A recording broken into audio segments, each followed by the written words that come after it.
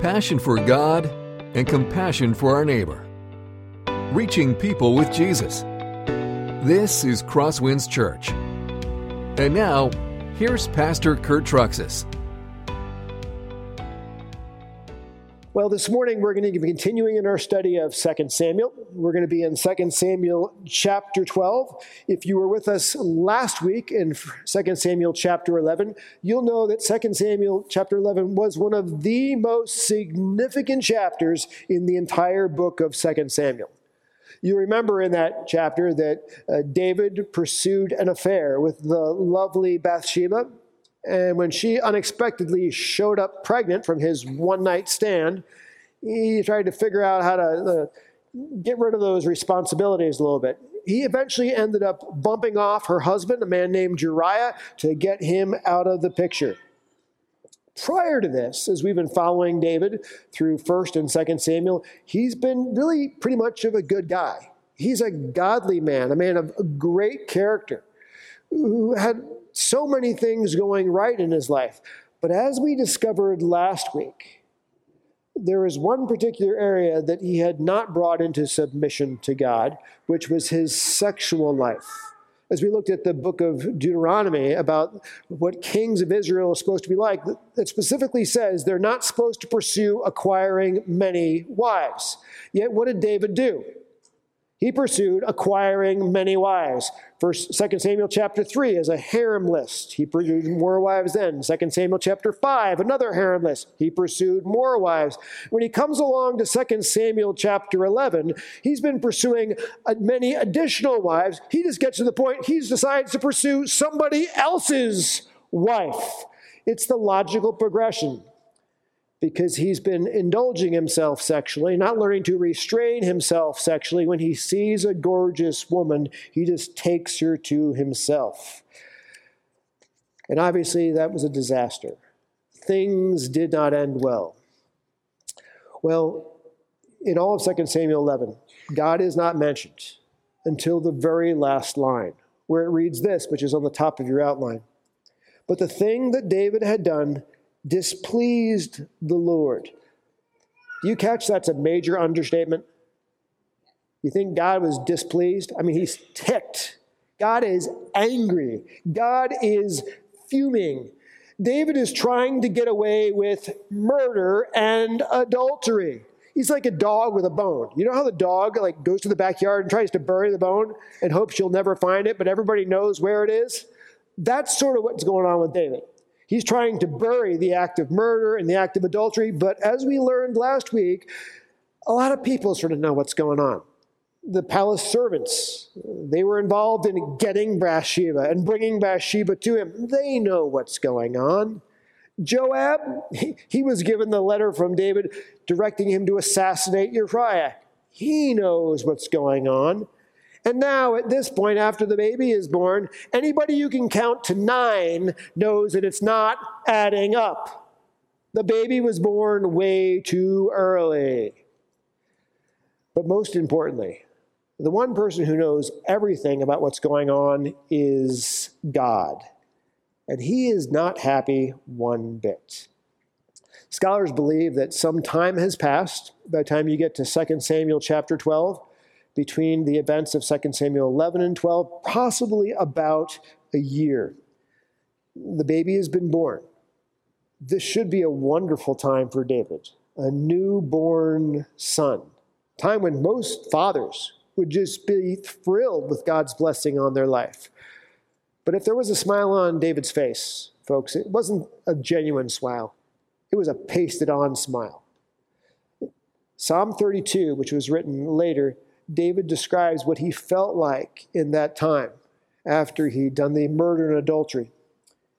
It says, "For when I kept silent, my bones wasted away through my groaning all day long. For day and night your hand was heavy upon me. My strength was dried up as by the heat of summer." He's pretending to be happy, if anything, but deep inside, his sin is eating him alive. He is in complete agony. And then we turn the page. And we come to 2 Samuel chapter 12, where we find ourselves today. And we read this. And the Lord sent Nathan to David, and he came to him. Nathan, by the way, is the prophet that God is using in this generation to speak his words to his people. It's interesting that it says the Lord sent Nathan to David. This word send, if you were with us in 2 Samuel chapter 11, you'll remember it's been used a lot in that chapter. David sent to inquire of Bathsheba. David sent for Bathsheba. David sent for Uriah. David sent Uriah back to the front lines with Joab. And then finally, David sent for Bathsheba and brought her to his home to be his wife. David's been doing all the sending because he's the king. He's large and in charge.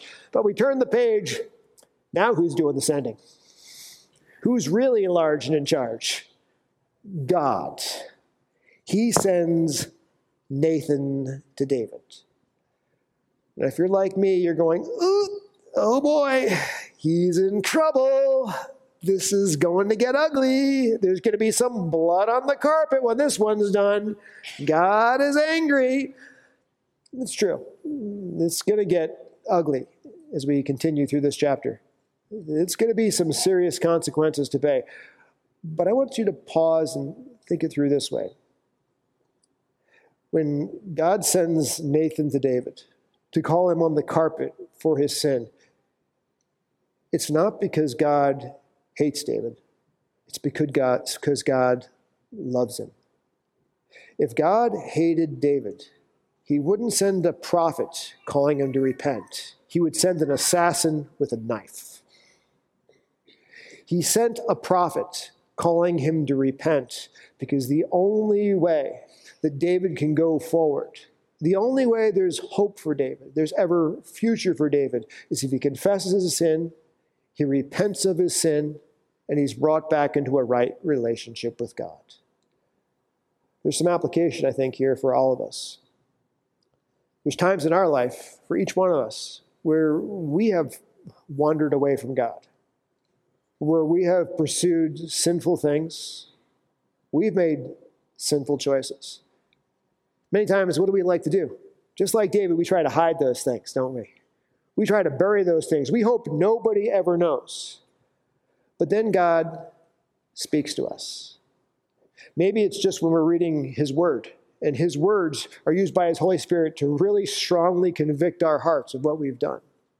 Or maybe it's when you're listening to a pastor who's preaching his word, God's word, and God uses his written word that is now the preached word to bring great conviction of something you have done to lead you to repentance. Maybe it's even a godly friend who comes up to you and says, this stuff I'm seeing in your life, it doesn't add up to me. Talk to me about this. Now, folks, those are painful times, aren't they? Very humbling times. Painful times, but folks, understand they are good times. That is God using his word to convict us of sin, to bring us to repentance of sin, not because he hates us, but it's because he loves us. And the only way forward is through confession, repentance, and restoration. If he didn't love us, what would he do? Send an assassin to kill us. So, folks, when that happens to us, just like it's happening to David, realize God's love. Now, Nathan has this task. He's been told by God to go to David to speak to him about his sin. This is a scary job. David has killed somebody. If it doesn't go over right, maybe David's going to try and kill Nathan too. After all, David's sort of acting like one of those Mexican cartel members, bumping people off all the time. Now, I don't know if this is the way it happened, but I can imagine it happened this way, that David was praying, constantly asking God for wisdom. Nathan's praying, asking God for wisdom. How am I supposed to approach David with this issue of his sin that doesn't get him defensive, that makes him receptive? And God, through his Holy Spirit, I believe, told David, why don't we approach him indirectly and tell him a story? And that's the first point. Nathan indirectly confronted David about his sin. And here's the story that Nathan told. There were two men in a certain city, the one rich, the other poor. The rich man had very many flocks and herds, but the poor man had nothing but one little ewe lamb, which he had bought. So this is the story about rich neighbor, poor neighbor. We've heard those ones before, haven't we? The rich neighbor has all kinds of wealth, all kinds of herds.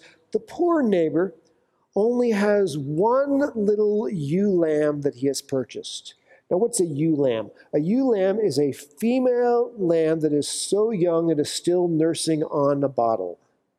It's cute, it's adorable, it's trusting. And if you have one of those, it's cute genes in your life, you would be drawn to that little innocent lamb. And he brought it up, and it grew up with him and with his children. And it used to eat of his morsel and drink of his cup and lie in his arms. And it was like a daughter to him. The poor man didn't have a lot of money, but I'll tell you what he did have: a happy home life. And in that home, the center of the joy in that family was this little, cute, adorable ewe lamb that everybody, especially the man, loved. Now, David could connect with this. Remember 1 Samuel? What did David start out as when he was a boy? He was a shepherd. He knew what it was like to care for little lambs, to feed that little lamb from the bottle. How innocent, how trusting, how gentle that little lamb would be, that it would be in the care of the shepherd. Now there came a traveler to the rich man. He was unwilling to take one of his own flock or herd to prepare for the guest who had come to him, but he took the poor man's lamb and prepared it for the man who had come to him. Before we take apart the text, I just want to point out a couple of interesting things. We don't see this as well in the English, but it is very apparent in the Hebrew. There is a very careful amount of connection between this story and what David had done with Bathsheba. Let me point out a few of these things. When it talks about this little sheep used to lie in the poor man's arms, that lie in the poor man's arms, in the Hebrew, that's a Hebrew colloquialism for what a husband and wife would be doing together, that intimacy between them. When it says that the little ewe lamb was like a daughter to him, the Hebrew word for daughter is the word Bath. What was her name? Bathsheba. When it says that the rich man took the little ewe lamb, that Hebrew word for took is the exact same Hebrew word used in the last chapter to the moment when David took Bathsheba. There's a number of these intricacies and connections that would tie these two stories very tightly together. But David didn't see any of it, blew right past him. But the shepherding side of him and that trusting little lamb that he knew, and when he heard what this rich man had done, David assumed this is a true story. And as the king, whose job was really to be the judge of the nation, he quickly passed down judgment on this man. It says, then David's anger was greatly kindled against the man. And he said to Nathan, as the Lord lives, the man who has done this deserves to die. And he shall restore the lamb fourfold because he did this thing and because he had no pity. David's emotional response is this rich man is a complete jerk. He deserves to die. But David knows that stealing a little lamb is not a capital offense. He can't hand out a capital punishment on the guy. He has to follow God's law, which would make the stealing and taking and killing of a little lamb something that needed to be restored fourfold. I'll show you what I mean. If you go to Exodus 22, verse 1, we find this. If a man steals an ox or a sheep and kills it or sells it, he shall repay 5 oxen for an ox and 4 sheep for a sheep. So the only legal penalty that David can hand down is 4-fold restoration, is what has to be done to the poor man for the rich man who took his sheep. Now comes the fun part. I call this Nathan flipped the tables to expose David's sin. Then all of a sudden, Nathan said to David, "You are the man." Gotcha. You are the rich man in the story. You are the guy with many wives. Uriah is the poor man in the story. He's the one who only had one wife, one young, sweet, innocent, trusting little lady. And you took her to yourself when you had more than enough in the way of feminine charms. And now the gloves come off. And Nathan is going to speak directly for God to David at this point. "Thus says the Lord, the God of Israel." That's usually a good warm-up, isn't it? "I anointed you king over Israel, and I delivered you out of the hand of Saul. And I gave you your master's house and your master's wives into your arms. And I gave you the house of Israel and of Judah. And if this were too little, I would add to you as much more." The key word that keeps getting repeated is I. God says, do you understand? I took you from the shepherd's folds. I protected you so many times from Saul. I gave you your master's wives. Now we know that David has built up his own harem, but he also had King Saul's old harem. This guy has all over the place when it comes to wives. He's the leader of Israel. He's the leader of Judah. God's given him everything. He says, if you were short on something, I would have given you even more. What makes David's sin against Uriah so incredibly bad is David had more than enough of everything.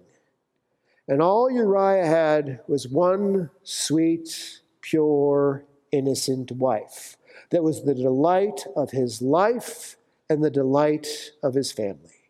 And yet David, like a cold-hearted snake, took her. Now God gets very specific with David. "Why have you despised the word of the Lord to do what is evil in his sight? You've struck down Uriah the Hittite with the sword and have taken his wife to be your wife, and you have killed him with the sword of the Ammonites." God says to David, "Don't tell me Uriah just happened to die in battle. I know the truth. I know the letter you sent to Joab. I know that he was assassinated. You knew everything you did was wrong, but you despised my word. You knew the 10th commandment says you should not covet your neighbor's wife. You knew that another commandment says adultery is wrong. Another commandment says murder is wrong. You had more than enough, but you just decided to just do your own thing anyway." Now, it's interesting where it says David despised the word of the Lord. There's some interesting Hebrew pieces going on here. That Hebrew phrase is actually found earlier. It's found in 1 Samuel. Remember the sons of Eli? Very beginning of 1 Samuel, they were known as they despised the word of the Lord. And even though they served in the temple and they were married men, they were sleeping with the young women who served in the temple. They knew it was wrong and they did it anyway. And as a result, God struck them dead.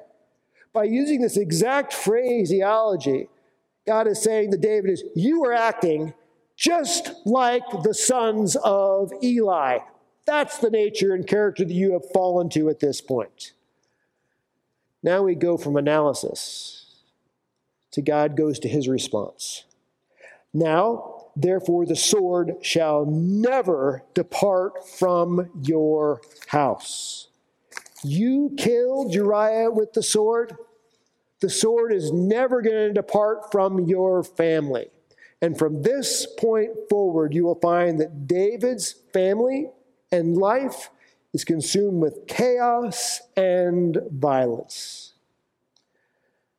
It's interesting. Earlier in the story, David said that the proper response to the poor man after the rich man stole his one little ewe lamb was a fourfold restitution.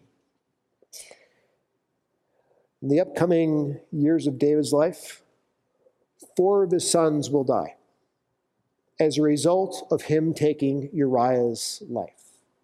First will be his son by Bathsheba, that we'll study more in a few moments. Then will be Absalom. Then will be Amnon, and also will be Adonijah. David says, you took Uriah's life, I'm taking 4 of your sons' lives. Fourfold restitution. And then God moves on from the murder of Uriah and his response to it to David's adultery with Bathsheba and his response to it. Because you have despised me and taken the wife of Uriah to be your wife, thus says the Lord, I will raise up evil against you out of your own house, and I will take your wives before your eyes and give them to your neighbor. And he shall lie with your wives in the sight of this sun. For you did it secretly, but I will do this thing before all Israel and before the sun. Was that literally fulfilled later in his life? Definitely. You remember his son Absalom, who later on in time will lead a rebellion against his own father? And his father David will leave some of the wives in the house to take care of the house when he is gone and he's driven out of the city of Jerusalem. Absalom arrives, and what is the first thing he does? Sleeps with those wives to defile them. Where does he sleep with them? On the roof, in public eye of the rest of the nation. The very same roof that David did his lustful thoughts about Bathsheba below is the same roof that David's wives will be defiled by Absalom on. Isn't that amazing how they connect together? Now, I want to pause. I want to pause and just think about some lessons that we can learn from this. Is David loved by God? Is David chosen by God? Is David the king? Yet, when he chose to sin, he will now face deep, long-lasting consequences that will affect the rest of his life. Can David be forgiven of his sin? Well, we'll find out in a few minutes. Yes, he can be forgiven of his sin. He will be forgiven of his sin. But David will still face deep and serious consequences for his sin. And here's what I want to let you know. As I was wrestling with this, I think as Christians, we take our sin far too lightly. So I can sin, it's no big deal because I'll ask Jesus and he forgives me. Jesus will forgive you, but it does not necessarily mean you will escape the consequences. And some of those consequences will last for decades. Some of those consequences will last until your feet go in the grave. It is always much better to avoid sin in the first place than needing to seek forgiveness for sin in the second place. Is God's grace amazing in the midst of our sin? Oh, yes, it is. We're going to see that in a few minutes more as we get a little later in the chapter. But still, there's always consequences for sin. It says this in Hebrews 10:31. It's a fearful thing to fall into the hands of the living God. Or Galatians 6:7. Do not be deceived. God is not mocked. For whatever one sows, that will he also reap. There are consequences to what we choose to do. Now, David has been called on the carpet. His sin has been exposed. Consequences have been revealed. And what do we find? Point 3 is God's word shattered David. It says this in verse 13. David said to Nathan, I have sinned against the Lord. That year of hiding, that year of pretending it didn't exist, all that covering, all that burial. David throws hands up. I'm guilty. You've got me. You're exactly right. I did what was wrong. In 2 Samuel 12, it's really only 2 words in Hebrew where David says, I have sinned against the Lord. But he actually said a lot more than that. The Bible has Psalm 51 in it. And if you look at the superscription of Psalm 51, you know it was a psalm he wrote in response to being called on the carpet by Nathan for his sin with Bathsheba. And I'm going to read a section of it because I think it's very instructive, not just for David repenting of his sin, but folks, it's a guide for each one of us when we have to repent of our sin after we've done wrong. David says this, have mercy on me, O God, according to your steadfast love, according to your abundant mercy, blot out my transgressions. Wash me thoroughly from my iniquity. Cleanse me from my sin. Wash all this stuff out of me. For I know my transgressions. My sin is ever before me. Every single day, David remembers and relives the sin. Against you, and you only have I sinned and done what is evil in your sight, so that you may be justified in your words and blameless in your judgment. By the way, that doesn't mean that he didn't do wrong to Uriah, and he didn't do wrong to Bathsheba. Yes, he did. But comparatively, his sin towards God, after all of his goodness, was far worse than any other sin he could do to another human being. Behold, I was brought forth in iniquity, and in sin did my mother conceive me. Behold, you delight in truth in your inward being, and teach me wisdom in the secret heart. Purge me with hyssop, and I shall be clean. Wash me, and I shall be whiter than snow. What's this hyssop thing? In the sacrificial system, they would sacrifice an animal, and they'd take a hyssop branch, and they'd dip it in the blood, and they'd go like this, and they'd sprinkle the blood on the people. That blood has covered their sin, that it's atoned for their sin. And this is what David's talking about here.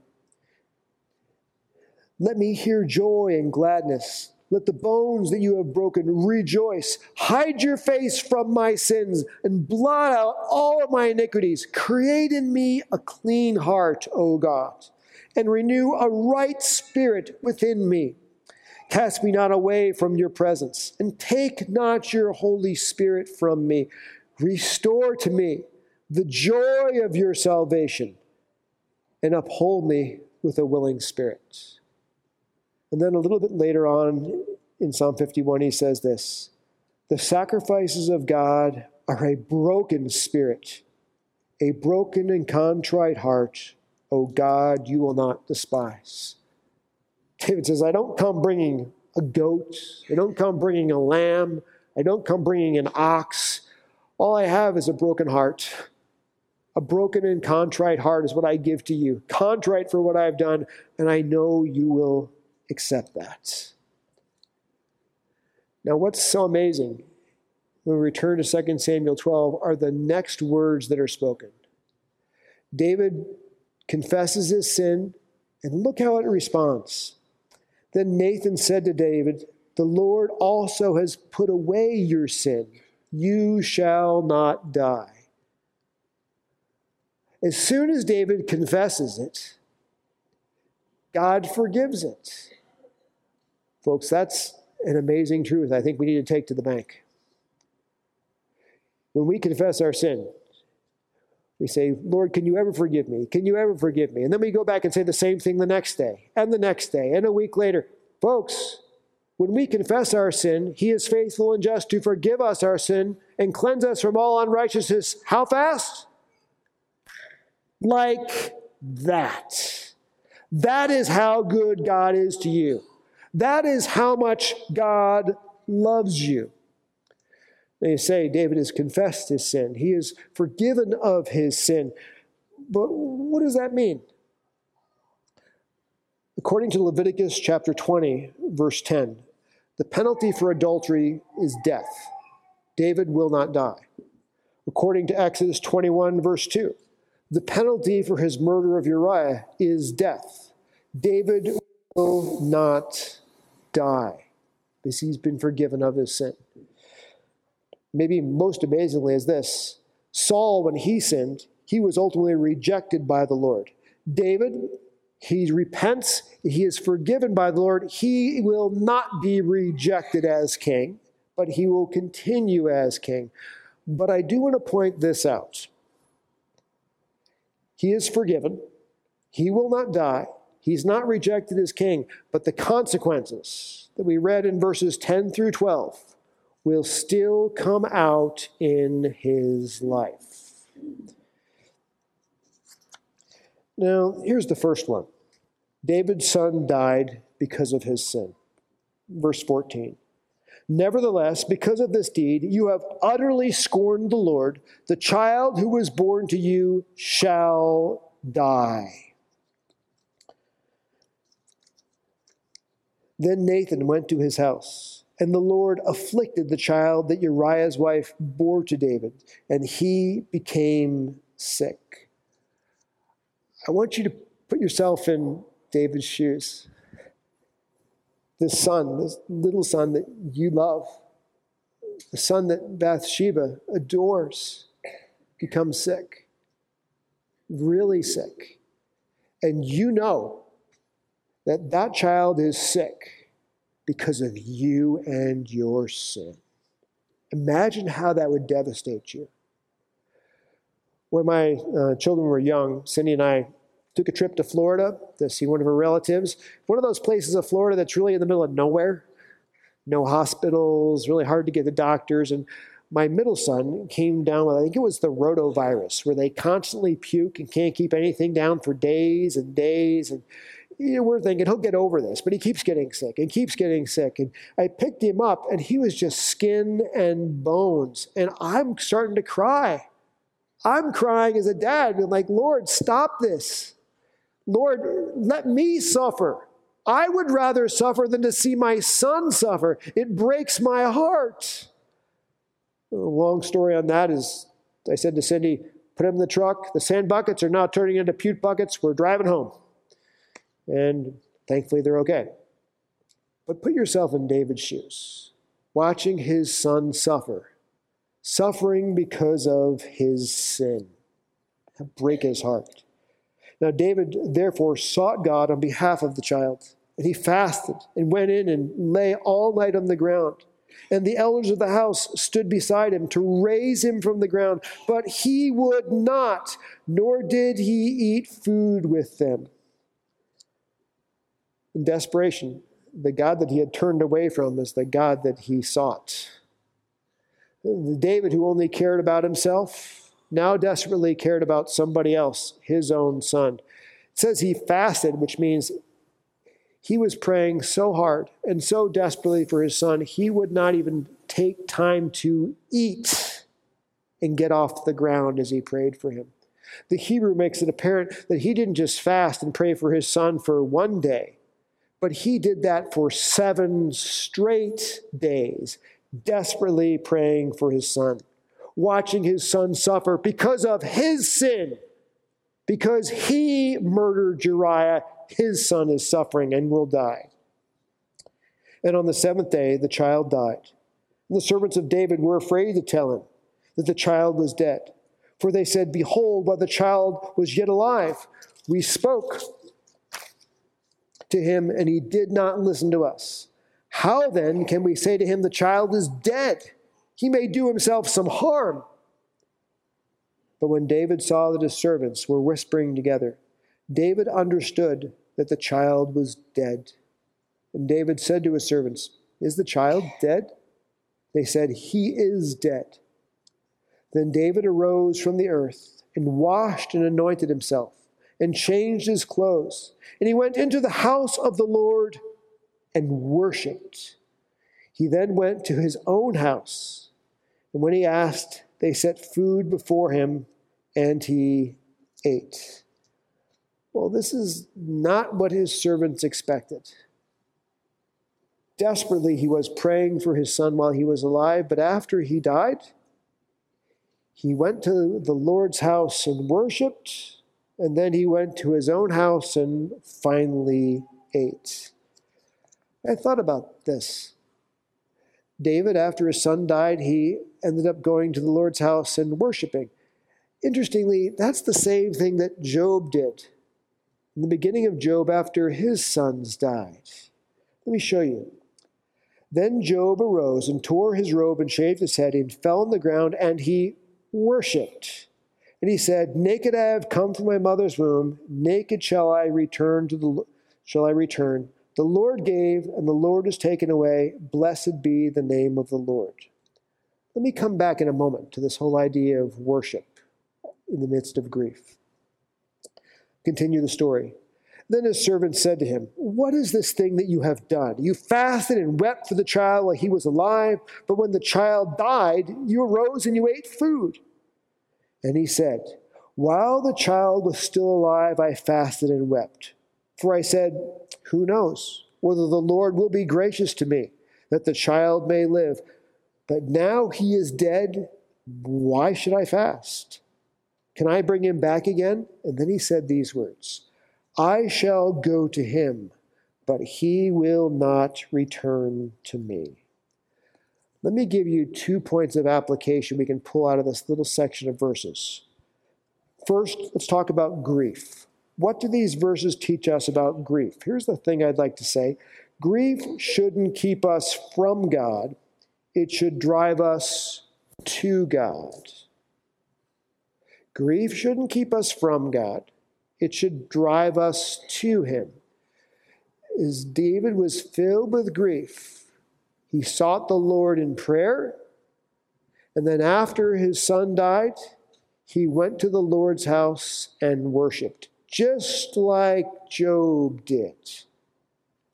And here's the next point about grief. God uses his word, worship, and prayer to carry us through times of loss. I know that when there's a time of great loss, for instance, the death of a child, it's very easy to want to just be alone, get to yourself, withdraw from society, withdraw from the church, withdraw from people, and be alone. And I understand that. But I also know that it's in that time of grief and brokenness that we have to run to the Lord and not from him if we're going to be able to make it through. And we need to be able to worship the Lord, and as we worship him, let him minister back to us and help us be able to carry through those difficult times. We need to pray to the Lord, not run from the Lord, and let his Holy Spirit put healing salve on the wounds of our own hearts. The next thing I want to point out from these verses is, what do these verses teach us about the loss of a child? David's words give us hope for the salvation of children who die. There are many Christians who have lost their children. Some they have lost before birth, and they're stillborn. Some they have lost after birth, shortly after birth. And you wonder, what happens to that child? David's words were confident. "He shall not come to be with me, but I shall go to be with him." David was confident that when he died and he went into the presence of the Lord, there wouldn't just be the Lord there, but the son, the infant son that died, would be there with him. He was confident that infant son was brought into the presence of Jesus Christ because of God's amazing grace. And folks, I think that as Christian parents, we need those words to comfort us in the loss of the children we love who die either before birth or after birth. The next thing we need to see from this is death doesn't sever the relationship with our children. David is very clear that he will see his son again. Well, he's not going to be able to be there to see his son go on his first date. He's not going to be able to see his son walk down the aisle of marriage. But when he is with the Lord, There he will see his son. And on the new creation of the new heavens and the new earth, he has an eternity to make wonderful memories with the son he lost. So if you have a son or a daughter or a child that has died while only an infant or even before birth, know that in heaven you will have an eternity to spend time with that child, to make wonderful memories with that child. The relationship was only temporarily paused, not permanently severed. Third is this: grieving parents should know their children in heaven are better cared for by God than mom and dad could have cared for them on earth. The Bible says to be absent from the body is to be present with the Lord, which is what? Better by far. That those little children who are then home with Jesus are being cared for by Jesus better than mom and dad ever could. And I think that provides some relief for grieving parents. That brings us to point number 5. God blessed David's relationship with Bathsheba. Well, we've seen that David will face some consequences for his sin, but he's also repented. He's been forgiven of his sin. He will not die, and he will not be rejected as king. But here is the amazing part. God is so good when we repent that he does amazing things. It says this: Then David comforted his wife Bathsheba and went into her and lay with her, and she bore a son and called his name Solomon. And the Lord loved him. God gave them another child. His name was Solomon, which means the Hebrew word for peace. Things are finally right again between David and God. Interestingly, it says the Lord loved him. That earlier in the text, we saw the Lord loved David and chose him to be the king.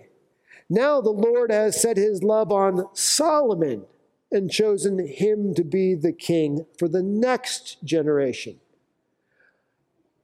Here's a very important message for us to hear. David and Bathsheba's relationship had all the wrong beginnings, didn't it? Should have never been taken place. But God is so amazing in his grace. He took that relationship that was a mess at the beginning, and when David repented, he made it a blessing at the end, didn't he? He redeemed it and brought Solomon as the next king through it. In fact, it says this in verses 24 through 25. And the Lord loved him and sent a message by Nathan the prophet. So he called him Jedediah because of the Lord. Jedediah means loved by God. That's his name. Now, there's one more point. It's this. And God blessed David as king. Remember at the beginning of chapter 11, where David should have been leading his nation in war against the Ammonites, but he was staying home. He was not doing his job. This restoration is to be full and complete. Now that David will not be removed as king, but will continue as king, he has to get back to his job, doesn't he? He has to go back to leading his nation in the wars like a king should do, and that is what we find. Now Joab fought against Rabbah of the Ammonites and took the royal city. And Joab sent messengers to David and said, Well, I fought against Rabbah. Moreover, I have taken the city of waters. Now then gather the rest of the people together and encamp against the city and take it, lest I take the city and it be called by my name. It says he's taken the city of waters. Just for you who are wondering, the guys who are trying to figure this out, that means he has taken the water supply for the city. When the city's water supply is cut off, it's not going to be long until the city falls. So Joab, loyal that he is, says, David, you better get here. Otherwise, I'm going to get the credit instead of you. So David gathered all the people together and went to Rabbah and fought against it and took it. And he took the crown of their king from his head. The weight of it was a talent of gold, and in it was a precious stone, and it was placed on David's head. And he brought out the spoil of the city, a very great amount.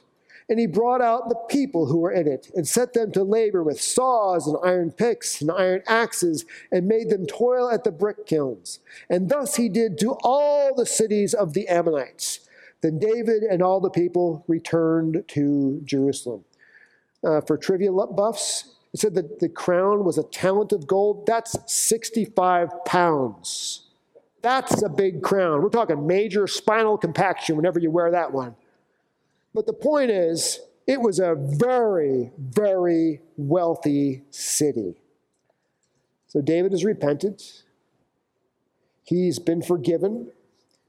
He's been restored. And God has even blessed that relationship with Bathsheba to bring Solomon through it. And God has even allowed him to continue as king. Now, I put at the end here a variety of applications.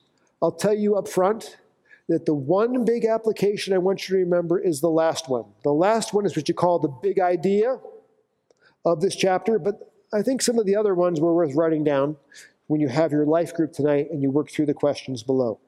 Number one, hiding sin leads to greater sin and the destruction of our lives. The only hope for sin is confessing and repenting and then casting ourselves on the mercy of God through Jesus. A broken and contrite heart God will not despise. Isn't that what David discovered? Number two, true believers may pursue sin, but God will not allow them to remain in sin. God will discipline his children to break their love for sin and bring them back home. David discovered that one, didn't he? Number three, the pleasure of sin is never worth the long-term pain, is it?